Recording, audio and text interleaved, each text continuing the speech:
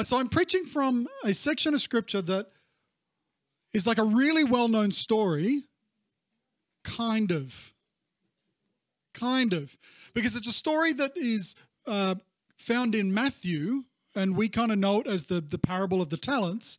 And then in the Gospel of Luke, there is a similar story called the parable of the 10 minas. But I like the Luke one because it's way, way more complicated, and I like Luke. But the Luke one is like way more weird. And I say that because I prepared an entire message on this, and I've preached on this like 6-7 years ago, and I thought, great, I've got some notes to start with. And I prepared the whole thing, and it was like 10 o'clock last night, and it just didn't sit right with me. Yeah, it wasn't a nice feeling. I was like, I have this message. I've preached this message before. And all the people that I like preach this message a certain way. You know, like Greg Boyd preaches a certain way and N.T. Wright preaches it a certain way. And so I'm like, all right, I'm good. I'm all sorted. And then I was just like, no, this isn't it. So I dug a little bit deeper. So what you're going to hear today is a wildly different interpretation of this scripture. Now, it's not just completely just Jeff going off on a heretical tangent. There are church fathers like Irenaeus and Origen and Clement and Eusebius and a whole bunch of others that have a different view of this that is not exactly what I'm going to share today, but there is a whole school of academic and scholarly people who have said, we have got this wrong. And the way that they have reframed it makes so much more sense to me. So I'm going to humbly offer this different interpretation. If you don't like it, that's great. But I would suggest that maybe, and I'll try to make a case for it, maybe this is the way that we should be reading this. So I'm going to start by reading the parable. This is from Luke 19, verse 11 to 27. It says, while they were listening to this, he went on to tell them a parable, because he was near Jerusalem, and the people thought that the kingdom of God was going to appear at once. He said, a man of noble birth went to a distant country to have himself an appointed king and then to return. So he called 10 of his servants and gave them 10 minas. Put this money to work, he said, until I come back. But his subjects hated him and sent a delegation after him to say, we don't want this man to be our king. He was made king, however, and returned home. Then he sent for the servants to whom he had given the money in order to find out what they had gained with it. And the first one came and said, sir, your mina has earned 10 more. Oh, well done, my good servant, his master replied. Because you have been trustworthy in a very small matter, take charge of 10 cities. And the second came and said, sir, your mina has earned 5 more. And his master answered, take charge of 5 cities. Then another servant came and said, sir, here is your mina. I have kept it laid away in a piece of cloth. I was afraid of you because you are a hard man. You take out what you did not put in and reap what you did not sow. And his master replied, I will judge you by your own words, you wicked servant. You knew, did you, that I am a hard man, taking what I did not put in and reaping what I did not sow? Why then didn't you put my money on deposit so that when I came back I could have collected it with interest? And then he said to those standing by, take his mina away from him and give it to the one who has 10 minas. And sir, they said, he already has 10. And he replied, I tell you that everyone who has more will be given, but as for the one who has nothing, even what they have will be taken away. But those enemies of mine who did not want me to be king over them, bring them here and kill them in front of me. This is, even before we add some complexity to it, a pretty confusing parable. But I want to make it clear that we need to separate our perception of this parable from the parable in Matthew 25 about the talents. Now, these are two different stories that have some very similar elements, but it's really important that we separate them because the context is really different of those two stories. And also, we have to remember, this is a recording of Jesus' words from a particular perspective. So the author of Matthew and the author of Luke have different agendas in when they're writing these messages. And I would say that the author of Matthew, his agenda was trying to, because Jesus had been asked the question, so his agenda was trying to answer the question basically of how do we remain faithful, how do we remain wise and vigilant until the master returns at the end of the age. That's the question Matthew's trying to answer. So he's answering an eschatological, like an end times question. So he tells a story that is an allegory of the end times. In the parable of the talents, in the preceding verses before the parable, we have the destruction of the temple where Jesus prophesies about it. We have the signs of the ends of the times. We have the proclamation that no one will know the day nor the hour. These are in chapter 24. And then we have 4 short parables. A parable of a wicked slave, the parable of the 10 virgins. They're the ones who are waiting for the bridegroom to come. And it's a question of how do they wait and have they wisely prepared? And then we have the parable of the talents. And then we have the parable of the sheep and the goats. So you can see all of these parables are about the end and about the coming of the new age and about judgment. The parable of the talents, the workers are commended or rebuked on how diligent they are in the master's absence. But that's not the context that we find in Luke. But too often this verse has been interpreted basically, like even when you look at like in some more like traditional churches, they have like a plan where they go through certain things, and every year or over a several year period they preach through all sorts of bits of the Bible. This particular parable is often left out because it's assumed that they've already kind of covered it basically when they went through it in Matthew. So it's not a parable that gets kind of as much attention. So let's look at the context of this parable in the Gospel of Luke. So we've read through the parable. That was in, chapter 19. So in chapter 17, it tells us that Jesus is traveling along the border of Samaria and Galilee, kind of down the River Jordan towards Jerusalem. And then in chapter 18, Jesus tells a parable about a repentant tax collector and a self-righteous Pharisee. And in this particular story, the audience assumes that we call it a self-righteous Pharisee, but in their world, the Pharisee was the righteous good guy and the tax collector was the awful, treasonous bad guy. And Jesus turns it up on its head, and the tax collector is repentant, and the tax collector is uplifted in the parable, and the Pharisee is given the kind of role of the bad guy. Then we find Jesus meeting with the rich young ruler. So it's another parable about, story about money. And in this story, the rich young ruler comes, and he is a righteous man.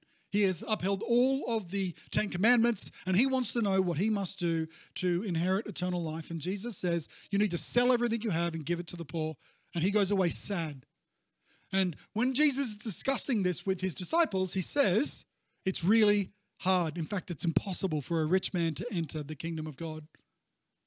So again, we have this story about money. And then as chapter 19 opens, Jesus is, so he's been on his way down his final trip to Jerusalem before he is crucified, and he enters into Jericho.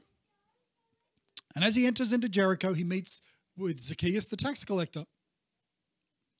And he goes to Zacchaeus' house, and after they have their conversation, Zacchaeus says this. He says, "Look, Lord, here and now I give half of my possessions to the poor, and if I have cheated anybody out of anything, I will pay back 4 times the amount." And Jesus replies to Zacchaeus, "Today salvation has come to this house, because this man too is a son of Abraham." So that's the context. Jesus is literally just finishing up with Zacchaeus, and either they're still sitting there, or Jesus has now kind of, he's had his time in Jericho, and he's saying, well, let's head off. So that's the context. It's whatever's happened, it's just after this. It literally says, while they were listening. Then Jesus shares this parable of the 10 minas. These are a series of events and a series of stories where Jesus is talking about power and money, and he's talking about how his kingdom is going to switch things around.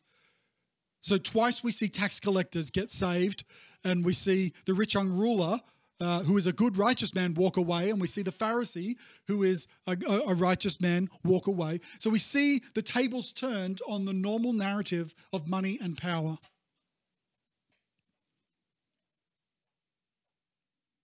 Now, the first verse is just so chock full of stuff. While they were listening to this, so we've already established that bit.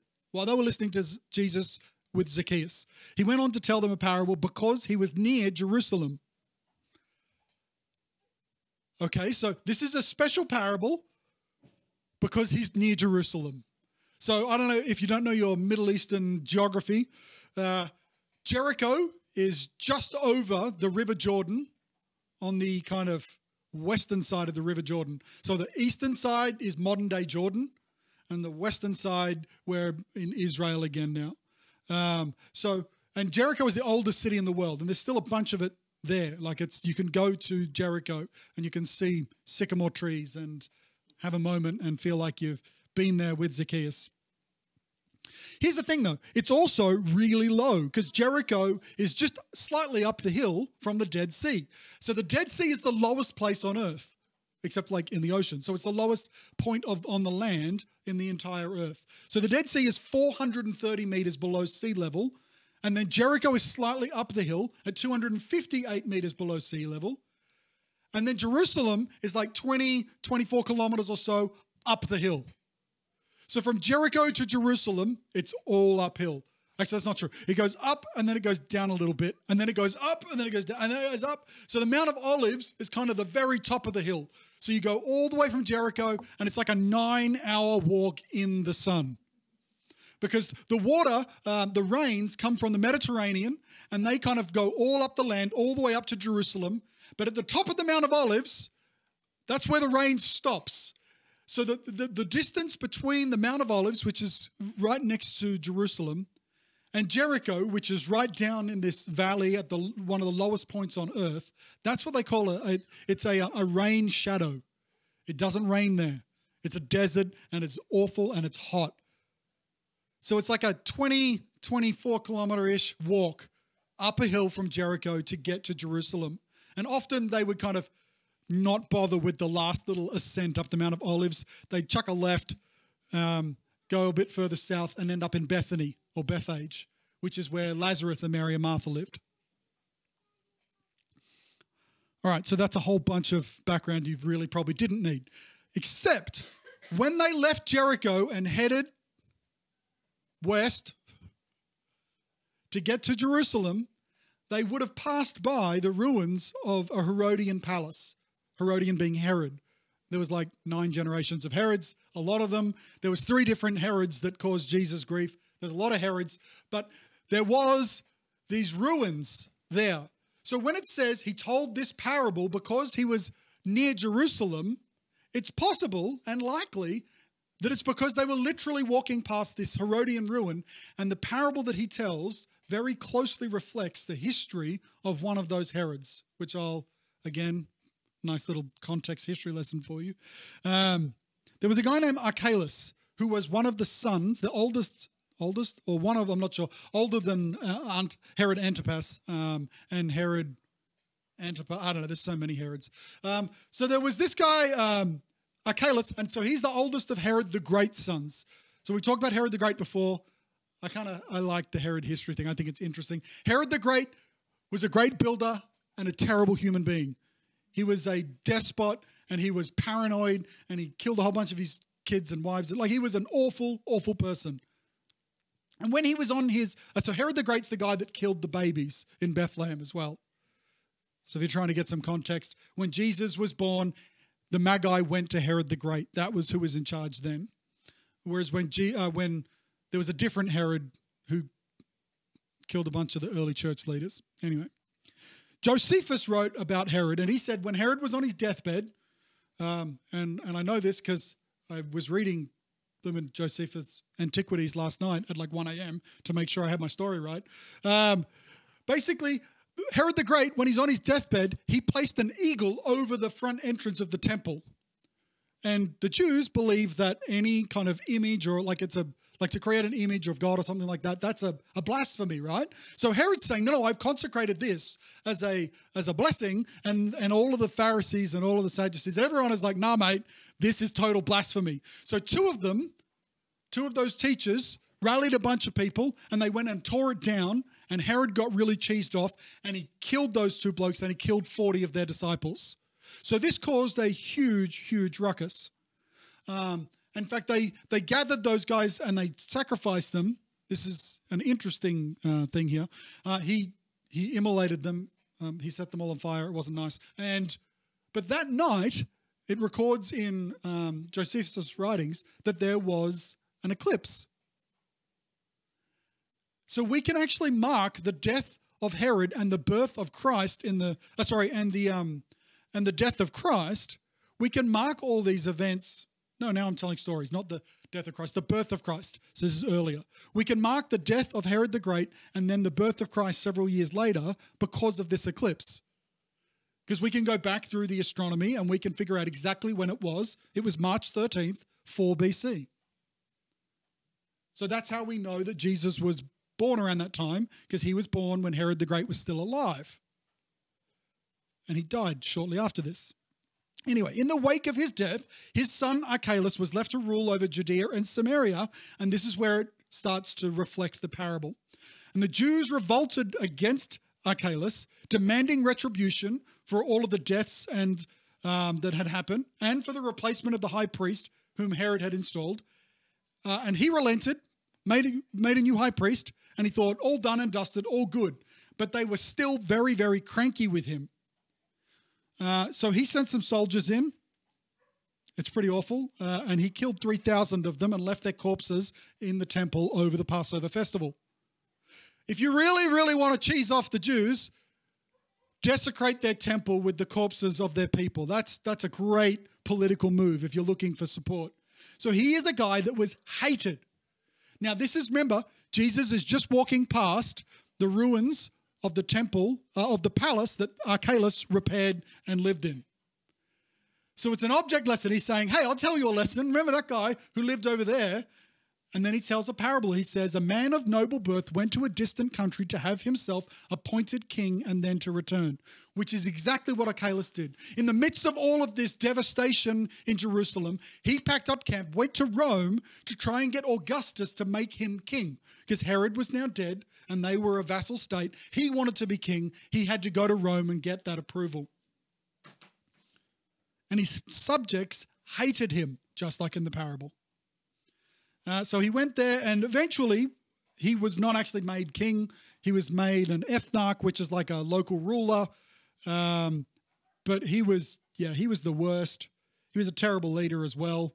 Later on, there were more riots. The Roman governor from Syria had to come in, and 2,000 more Jews were crucified. And eventually he got exiled and kicked out. Weird story, I get it. But the story in this parable is of a king who goes away of a nobleman who goes away to get made king, and his people hate him. And when he comes back, he then executes violence on them. So the story of Archelaus, when I said at the beginning that I'm going to interpret this differently, everyone agrees that this is actually a sermon that is using the story of Archelaus as a model. Like that's just part of the deal here. All right, I'm almost done with that background information now. So remember that first verse, while they were listening to Jesus with Zacchaeus, he went on to tell them a parable because he was near Jerusalem, perhaps near these ruins. And he's thinking about this Herodian ruler. And the people thought that the kingdom of God was going to appear at once. They thought the kingdom was going to appear at once because Jesus had just spent the last 10 chapters, the whole lead up of his way into Jerusalem, saying that he was going to go there and get killed. They weren't listening to the get killed bit though. They were listening to this is the triumphal entry. So shortly after this, Jesus enters into Jerusalem and they on the donkey and they lay down the palm leaves, and this is the big event. They all think something miraculous and incredible is going to happen. The Messiah has returned and God is going to empower him to annihilate the Romans, especially that wicked king, annihilate the Romans, and establish Jewish rule. So they're really excited.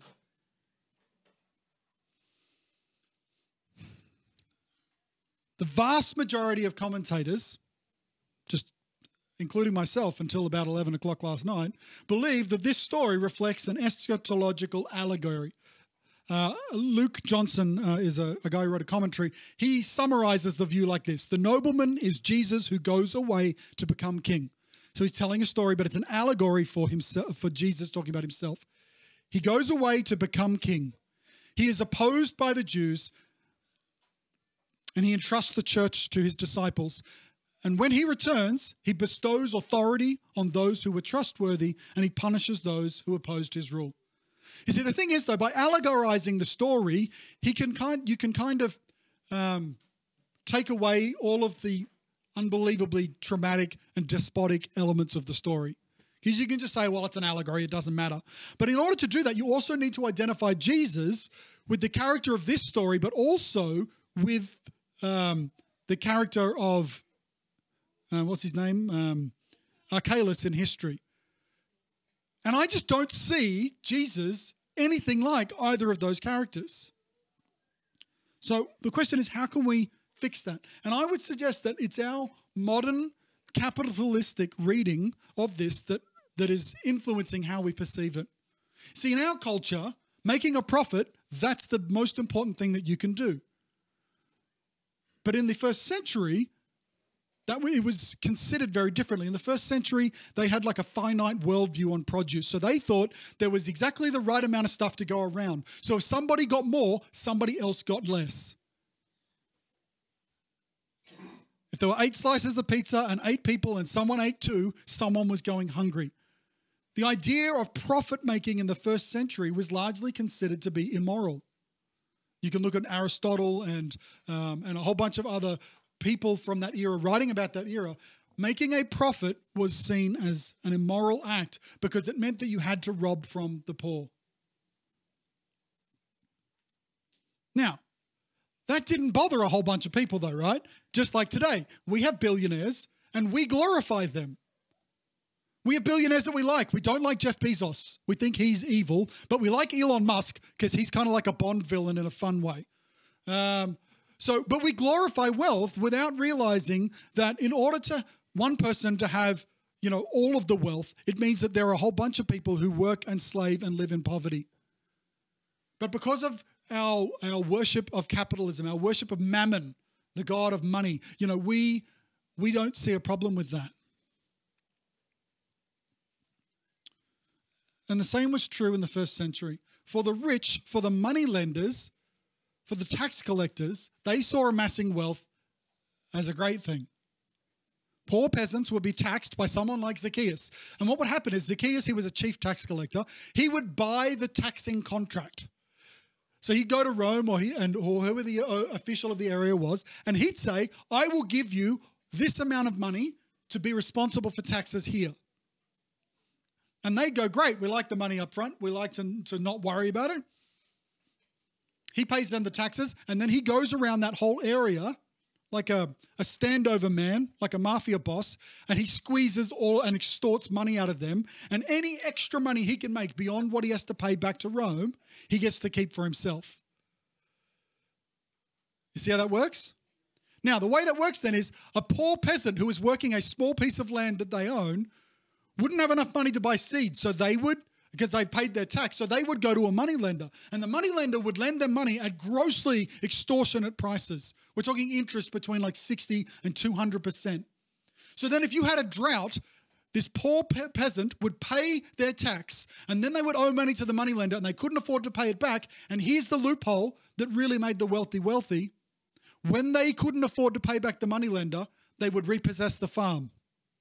And now the rich guy owns the farm and he owns the worker and his children because they can't afford to pay it back. So you have this gross inequality that happens in terms of wealth distribution. And the peasants, this is why you have peasant revolts. There were lots of peasant revolts in history because they eventually got fed up. See, in the Jewish worldview, you were meant to have Jubilee. You were meant to have a time where everyone got their land back. But even though the scriptures talk about Jubilee, it never actually ever happened. There was always a loophole. There was always a reason why they never did it.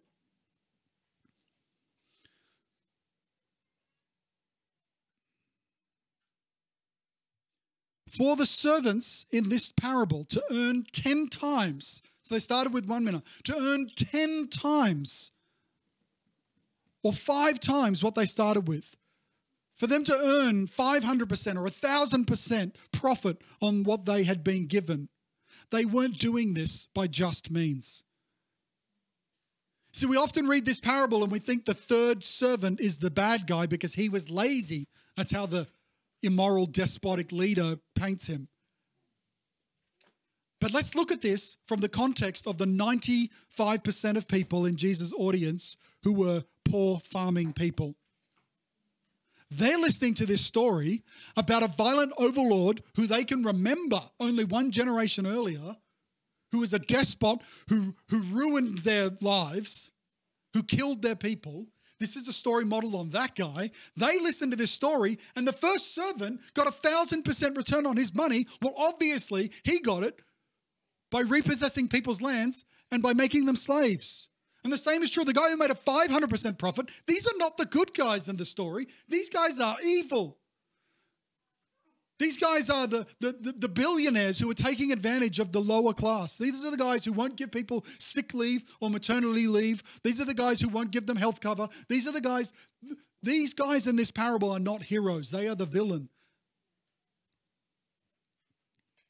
And the third one comes to the returned master. And he says, I was afraid of you because you were a hard man.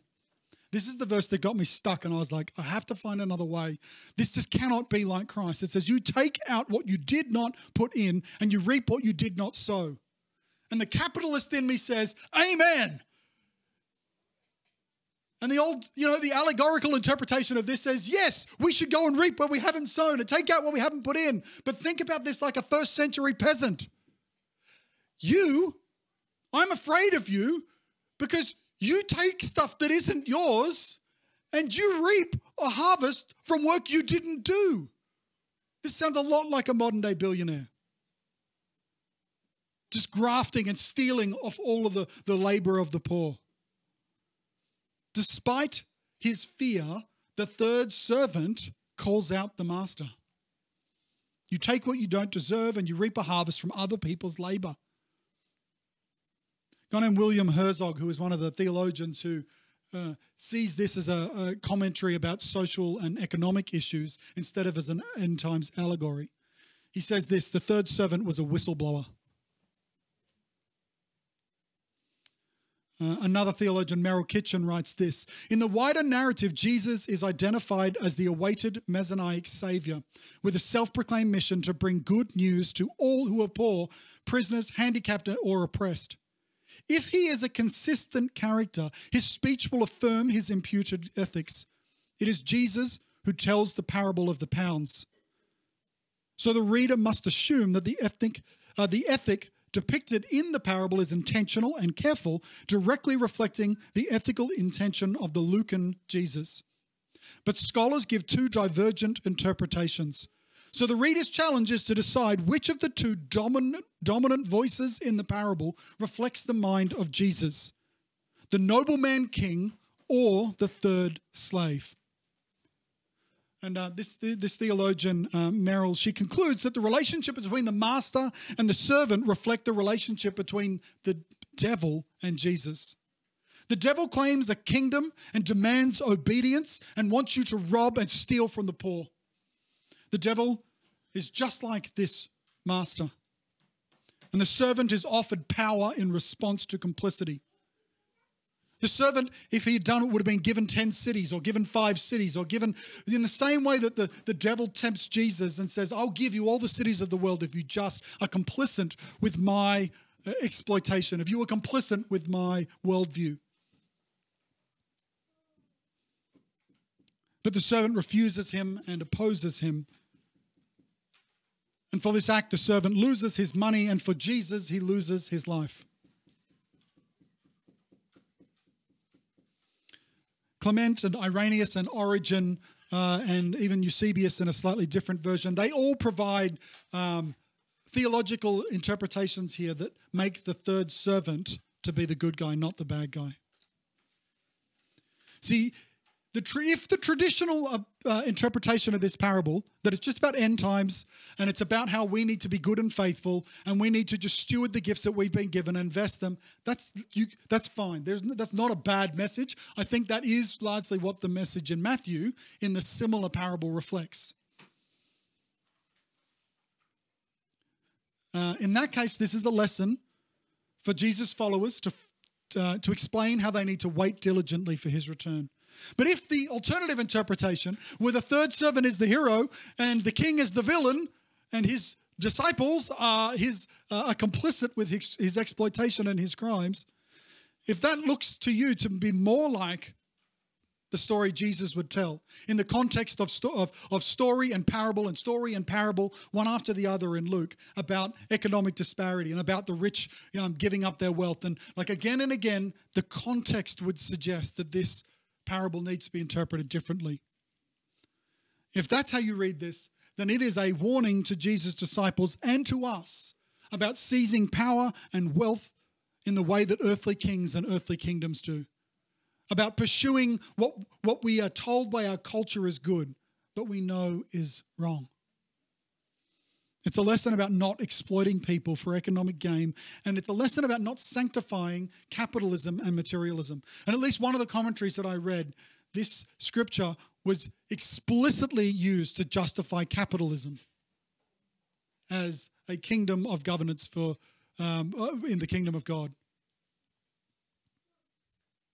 However we choose to interpret this, we have to be able to reconcile its context.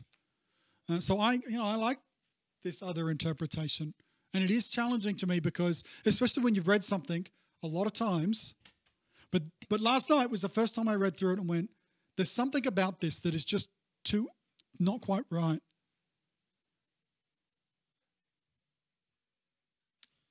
And I would encourage you, when you are reading especially sections of scripture that you've read again and again and again, just be open to seeing it a different way. Because I think that this is a story about a despot who takes advantage of people and rips them off for his own profit and gain and steals their land and makes them slaves and then encourages his minions to do the same. And I think the world tells us that that's good. And we need to be like that third servant who has the courage to not buy into that system. Heavenly Father, I thank you that you have so much wisdom for us about how to live and how to wait patiently for your return, how to live honorably. I pray that we would not take advantage of the poor. Heavenly Father, I pray that we would understand that in this story we are almost certainly not the peasants, that we are almost certainly the workers. We're the three servants. We're not a billionaire, but we are complicit in the structures that hold people down. And I pray that we would be like that third servant, that we would be willing to set aside the gain that can be had in this world in order to reflect the values of the kingdom of God. May we be generous with the poor. May we be like Zacchaeus, who turned from his exploitation, who turned from cheating people to giving back and becoming a true disciple of yours. I pray that we would be like the tax collector that knew that he was guilty instead of the Pharisee who thought that he was righteous. I pray that we would not be like the rich young ruler, trying to live righteous but not being willing to give it all for your kingdom. I pray in Jesus' name. Amen.